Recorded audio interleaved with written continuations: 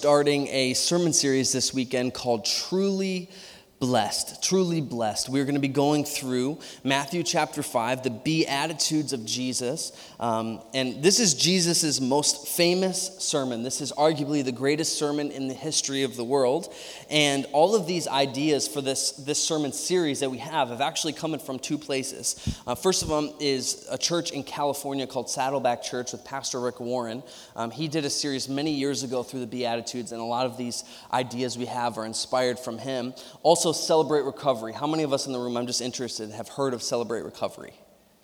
A few people. So that's actually where Celebrate Recovery started. And essentially, if you're like, what is that? Celebrate Recovery is, it's sort of like AA or NA, but it's just with more Bible. It's really focused around the Bible, and it starts through the Beatitudes. And it's a 12-step, biblically based program that goes through many different topics. It's not just Alcoholics Anonymous or narcotics. It's actually addictions in many different ways. And there's Celebrate Recoveries that happen all over the country, all over the world. Actually, we have an awesome one that happens at LaGrange every single week. They meet and share and talk about what's going on in their lives. And so it's a great thing, and it's a really, really powerful ministry that makes a big impact. And one of the things that I actually was thinking as I was reading through kind of the history of Celebrate Recovery and the history of how it started, this is something, just throwing it out there. I'm not telling you something we're starting, but just throwing it out there. As I was writing the sermon, I felt like God said, I want you to throw it out there that eventually we'd like to have a Celebrate Recovery group here at Hope Church Frankfort. And just throw that out there as a vision thing. I don't have any plans. I don't have the leader who wants to lead it yet and the crew to support it. It's something that happens. It's essentially a church that meets every single week during the week for people who are struggling with certain types of addictions. But I believe one of the things that God said when he called us to this area, Abby and I, is that we really want to minister to people who may look on the outside physically like they have everything, but spiritually they have nothing because they've been caught in a web of what is the world going to do for me rather than what God can do for me. And so I believe that a lot of us will, through this life and through this line of thinking that we have every physical need met, we then don't need God for our spiritual needs, so we turn to other things such as drugs or addictions or other avenues. So that's something that I would like to start here in the future. I'm just shouting it out and just asking you to pray with me that we would eventually have one, because I believe it's something that's necessary in this area. And that's what the church is about. We're not just a humble, holy huddle where we're like, everything's cool, we don't need anything, like, don't talk to us, stay on the outside. No, we want to welcome people in. Amen? All right.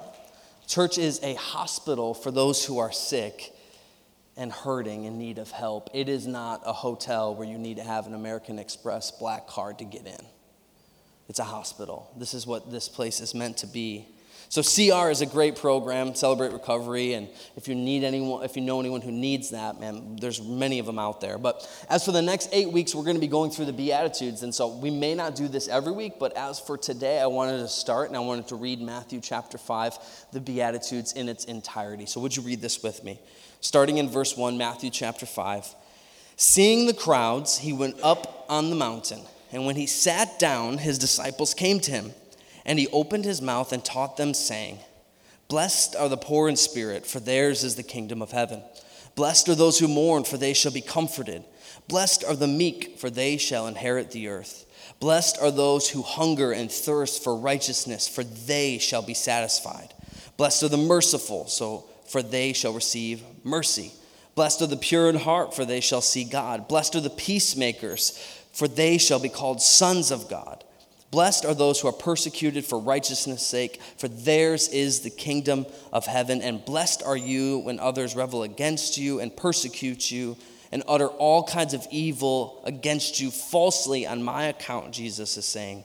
Rejoice and be glad, for your reward is great in heaven. For they persecuted the prophets who were before you as well. Let's pray one more time. Jesus, we thank you for your word. We thank you that you are good. And God, we ask you today that you would breathe life into this message. If there's anything from me, I pray that it would be quickly forgotten. But if there's anything from you, I pray it would be forever remembered. In Jesus' name, everybody said, amen. Amen. So this first portion of his Sermon on the Mount, which goes for many sections, and he talks about different avenues of the life and what it means to be into the kingdom of heaven. Fun fact for you, you can take this to your Bible bank and you can pull it out when you're in an argument with someone about the Bible. What is the topic that Jesus talks about the most throughout the Bible? Anyone have any thoughts? Not that we're the type of church that's shouting it out, you know what I mean, right? It's like, no, I'm just kidding. Actually, there was this pastor one time who used to always go like this. He would say, and then he would go. I might start doing that, especially because I can't really hear well. But here it is, fun fact, the kingdom of God. Everyone thinks it's money or love or, whatever. It's actually the kingdom of God is what he talks about the most in all of his sermons, right? The kingdom of God. So the Beatitudes is essentially this. It is the attitudes that should be in your life as a Christian. These are the attitudes that should be in your life. And what Jesus is setting forth is both the nature and the aspirations of us as citizens in the kingdom of heaven, right? That we must learn these character traits. And all of these things are goals as a Christian. There's nothing that we're going to talk about over the next 8 weeks that you can be like, nah, that's not for me, right? Sometimes we talk about that. And we're talking about a spiritual gift, and you're like, I just don't have that gift, right? So you just doze off that Sunday. The next 8 weeks, you don't have an excuse to doze off because all of these are for all of us, right? There's no escaping our responsibility and desire to have these attitudes, these spiritual attributes coming from our lives. So what's interesting is when you see the word blessed, right? We say blessed are those, right? What blessed actually means in Greek is happy. It's an ancient Greek word, right? And the Greek word that we're talking about is makarios, which describes this secret in itself of joy, this serene and untouchable, self-contained joy, completely independent of other changes in life. So when Jesus says blessed, he's saying happy. So these Beatitudes could read, happy are the poor in spirit, for they will inherit the kingdom of God, right? It could read happy, but how we perceive happy is very different. How we perceive happy is monetary, and it's a lot of times momentary. I'm happy in this moment, so I take a picture of this moment.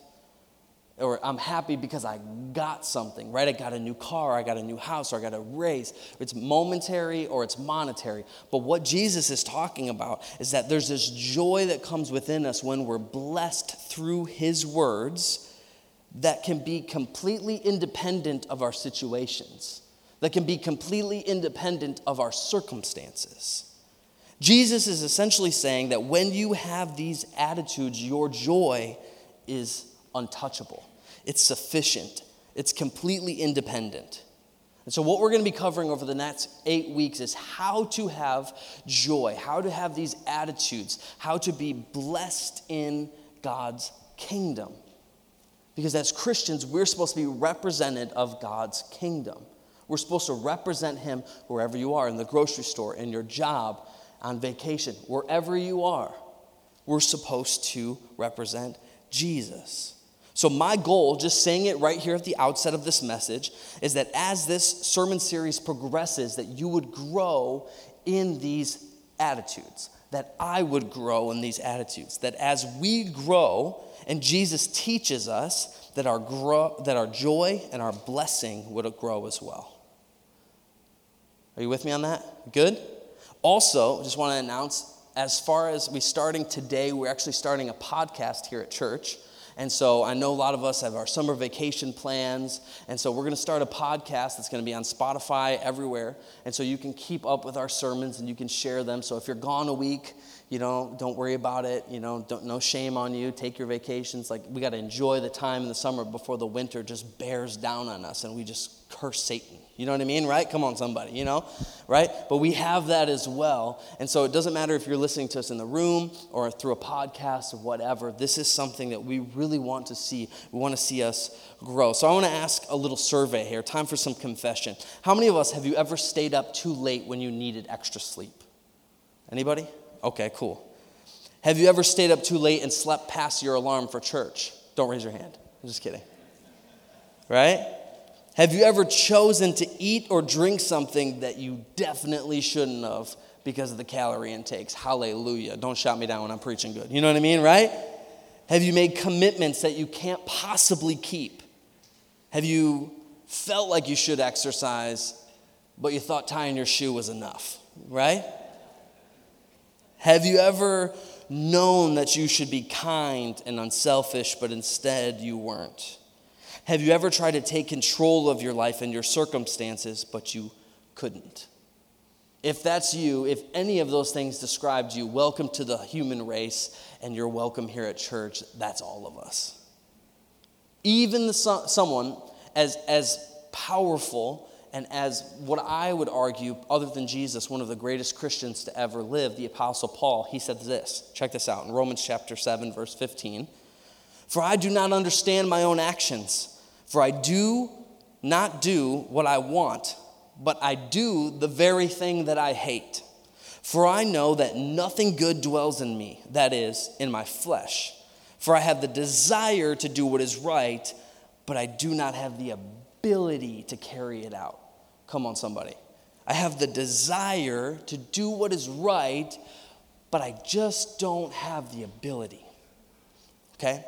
And on that little piece of paper, on our message notes that we gave you, there's lists of stuff. So I'm going to kind of just read them very quickly. There's stress, diet, finances, fears, worry, relationship, overwork, bad habits, painful memories, attractions, anger, perfectionism, addiction, dishonesty, resentment, regrets, need to control, compulsive thoughts. And maybe during this message or maybe later on, if you're struggling with any of those things, I want to encourage you to circle those things and be like, this is something that I'm struggling with.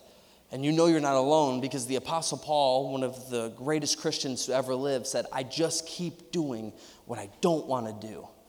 But I know that it's not me, it's the sin that's within me. And what causes these problems in our life? I truly believe there's one specific thing that causes these problems in our lives. And it's the first fill in the blank on your notes. The cause is this, is that we want to play God. We're playing God. We play God. When I act like God, I'm going to make my choices instead of doing what God has called me to do. And I'm going to do whatever I want. I think our greatest temptation is also the oldest temptation. Let's take you back to Genesis at the very beginning of the Bible. What does Satan say to Adam and Eve? He doesn't say, eat from the tree of the knowledge of good and evil and become like me, a snake. He says, eat from the tree of the knowledge of good and evil, and you will become like gods. The temptation that we have is no one in this room wants to be like Satan. No one wants to do evil things in this room. I wholeheartedly believe that. We want to do what is right. We don't have the willpower. So what do we do in our own flesh? We take over to be like our own God. And when you play your own God, God above, Yahweh, allows you to play that role. And that's the destruction that we see a lot of times. We play our own God and we get the results of our own God. It's our oldest temptation. It comes from Satan. Ezekiel points this out when he's talking to the king of Tyre. He says this in Ezekiel chapter 28, verse 2. In the pride of your heart you say, I am God, but you are just a man and not God, though you think you are as wise as a God. How many of us have ever had a moment where like, I'm pretty smart? Come on, somebody. You don't have to raise your hand. But you know, I've had those moments where like, I'm smarter than this person. And it feels good, you know? But I'm not. What do you do when you feel like you're God? When God tells us to do something and we don't do it, we're acting as our own God. God says, don't do this, but I do it anyway. God says, don't do that, and I do it anyway. I know what will make me happy more than God does. That's the attitude of someone who's saying, I want to be God. Someone who's saying, I want to be God says, I know God says, hey, there's no sex outside of marriage, but I want to do what I want to do, so I'm going to go ahead and do it in this way. I know God says to tithe, but I know I want to do I know God says to love your enemy. I know God says not to hate, or I know God says not to, and we go through, and every time God tells you to do something that you don't do, guess what? We're playing God. I'm actually saying, I know what's better for me than God. So what's the cure? Jesus in the Sermon on the Mount says there's 8 ways to be happy. And this feels like a felt need sermon to me, right? Like, what do we need felt need sermon? It's kind of like we all feel this. We all know this. Like, we all deal with this. He says this: you think you're going to be happy in the way that the world tells you. If there's anything more important in this Beatitudes, Jesus would have said it. But he started off with very specific things. These are in very specific orders. He's the God who created the universe. So I think he's got it figured out, right? So here's what he says. The first one is this. We read it earlier, but it says, blessed are the poor in spirit, for theirs is the kingdom of heaven. Blessed are the poor in spirit, for theirs is the kingdom of heaven. Now let me just put out some disclaimers. He is not talking about physical poverty. There is no blessing in physical poverty, right? There's no blessing in being poor for Jesus. I don't see a blessing in that. He's not talking about physical poverty. He's talking about spiritual poverty. So what does that mean? It means recognizing my sinfulness, recognizing my need for God, recognizing my hopelessness. In Celebrate Recovery, they say it this way: I need to admit that I need help. I'm powerless to control my tendency to do the wrong thing, and when I do that, my life is unmanageable.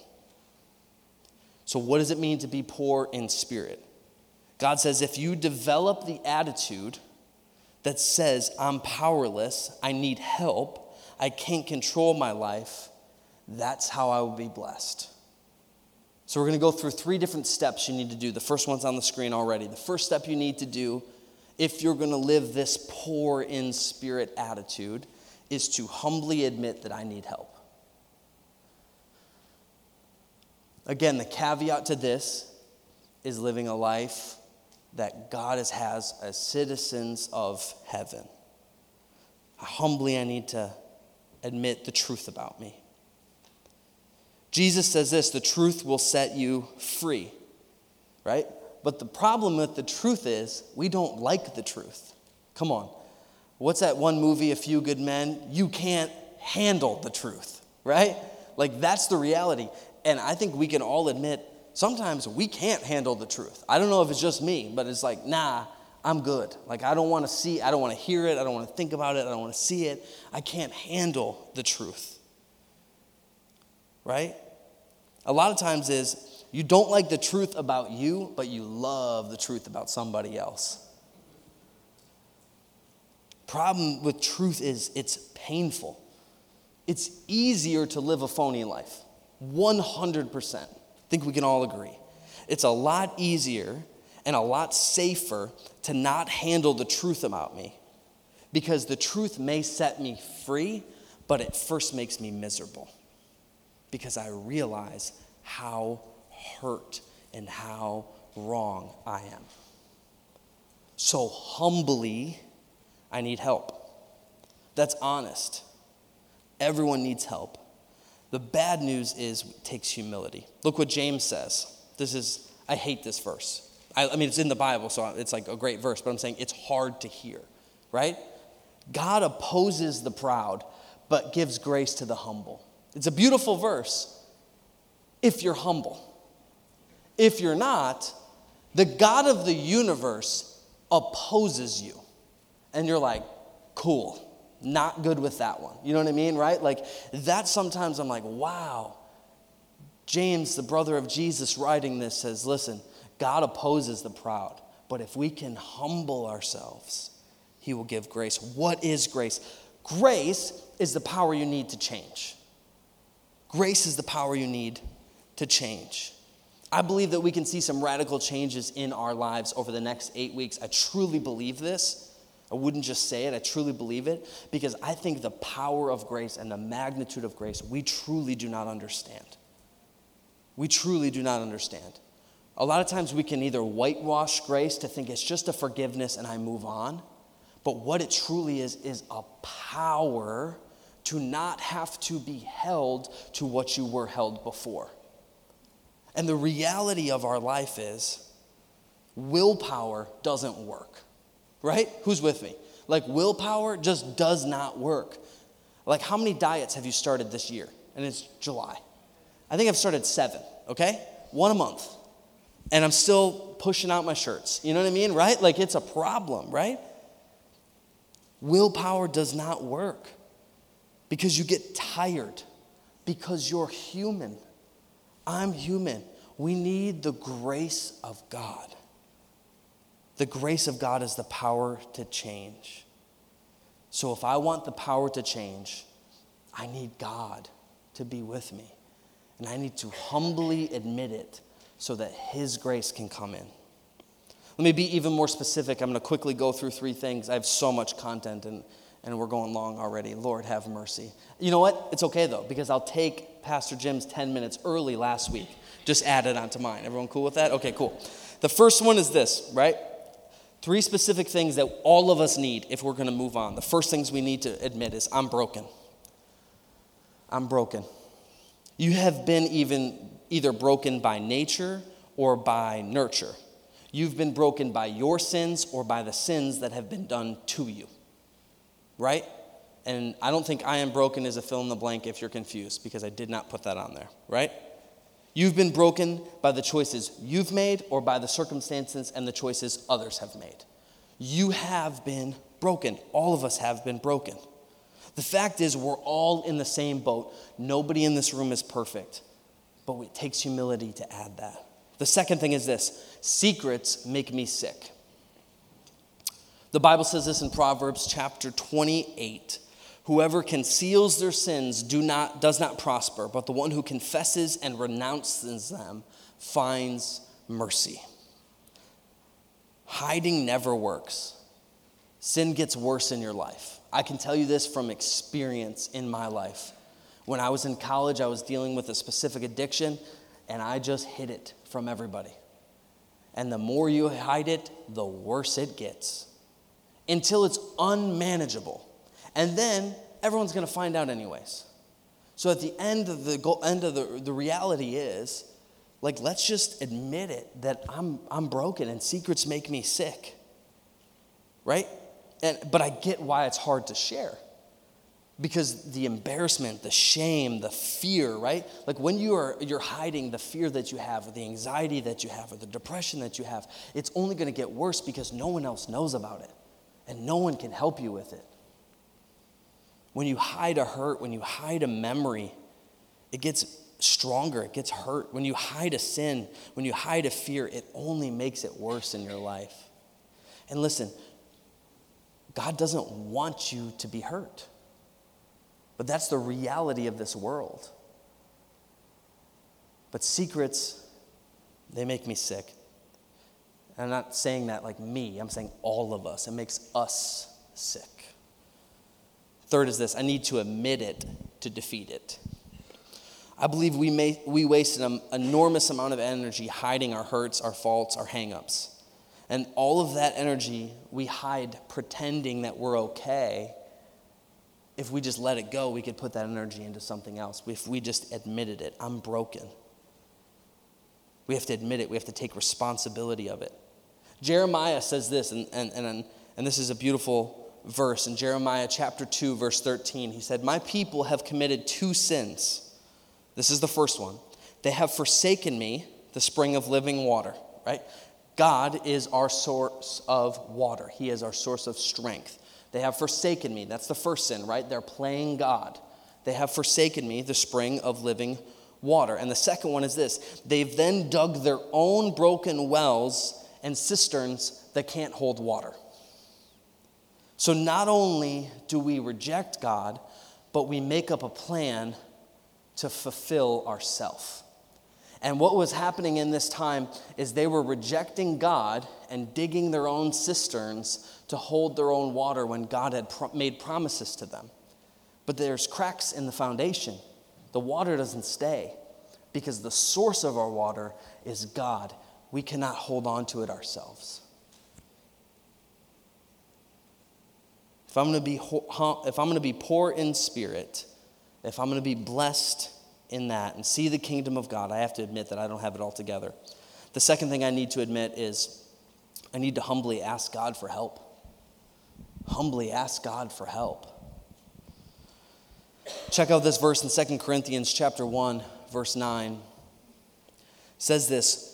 This is Paul speaking. We felt we were doomed to die, and we saw how powerless we were to help ourselves. But that was good, for then we put everything into the hands of God, who alone could save us, for he can raise even the dead. So essentially what Paul is saying is we were going through such a tough time that he said he contemplated suicide would be easier. He was so depressed, I would have rather died. He was so discouraged, I was giving up on life. So look at what he says in this verse. We saw how powerless we were, right? We admitted that we do not have the power to change. We admitted that we are broken. And guess what? The next section says, that was good. Why would it be good to realize how powerless we are? Why would it be good to realize how broken we are? Because of this next verse. Because it was good. For then we put everything into the hands of God. We realized how broken we were, and then we put everything into the hands of God. And what does God do? He raises people from the dead. That's the beautiful part. If God can raise a dead person, he can raise a dead marriage. If God can raise Jesus from the dead, he can raise a dead career. He can raise a dead dream. He can raise a dead relationship. God can do miracles. He specializes in turning crucifixions into resurrections. He specializes in making dead things alive again. That's what he does. So notice, I love this. And this is something you can do. Like I've done this in the book of Mark before in my Bible. I've circled the word immediately. And it's a fun little study if you're ever reading the book of Mark, if you see how many times he writes immediately, immediately, immediately. Like this came in immediately, right? One thing you can also do in the Bible, right here, you could circle the word, if you have your Bible and you're okay writing in it, you could circle the word everything. Because I'm going to give everything to God. The third one is this: humbly accept help from others. Humbly accept help from others. And this is the third way that God, and this is the way that God's wired us to live in community. Humbly accept help from others. Can I be super blunt for a moment? Cool? Super direct, super blunt for a moment. The problem that we have in our life, the temptation, the fault, the fear, the worry, the loneliness, whatever that is, you can't get rid of it on your own. If you could, you would have. But you can't. You're only going to get well when you're honest. Honest with God, and this is the part that's the worst, honest with others. There is no other healing outside of that. It's our pride that keeps us stuck back. God opposes the proud, but he gives grace to the humble. Check this out in Ecclesiastes chapter 4, verse 9. 2 are better than 1, talking about people, because they have a good return on their work. If one falls down, a friend can help him up. That's called friendship. That's called community. That's called making it through this life. But pity the man who falls and has no one to help them up. God wired us that we need each other. This is why we have to gather here at church. This is why we have to grow in our relationship with God. This is why we have to have small groups this fall. And we need people who say, I'm going to lead a small group. Or I'm going to have a host home. I'm going to clean my home every week so people can come over and have a Bible study in my home. This is why we have to meet together, because if we cannot grow in our faith without connecting, there are no Jack Ryan, Rambo Christians. You don't make it. You don't. You can't make it. You're just your own God and you're your own friend. So you're in trouble on both ends. You have no one to pick you up and you have no one to save you. We need each other. Check this out. 58 times in the New Testament, they use the phrase one another. Love one another. Care for one another. Help one another. Encourage one another. Pray for one another. Support one another. Counsel one another. One another. One another. Again and again and again. It's not by yourself. That's why we're here. That's why we have a church. You're never meant to go through life alone. You're never meant to face your problems by yourself. That is not how God designed it. Adam and Eve were in the garden together. It was not good that he was alone. It's not good if you're alone. We need to be there to help each other out. Check this out in James chapter 5. It says this, therefore confess your sins to one another and pray for each other so that you may be healed. The prayer of a righteous person is powerful and effective. Sharing that fear, sharing that fault, sharing that difficulty, revealing your feelings is the beginning of healing. But let me be clear so we're not getting anything muddied. If you want to be forgiven, talk to God. No one else in this room can forgive you. If you want to be healed, talk to one another. And I'm not saying put it on a blimp at the Super Bowl or pay $5 million for a commercial to be like, I'm a bad person. You know what I mean? Like, that's not what I'm saying. Find one person who can keep their mouth shut and tell them. Don't tell the person who can't keep their mouth shut. We love you, but just keep it shut. Right? Don't tell them. No, tell somebody you can trust. Tell somebody who's going to say, me too.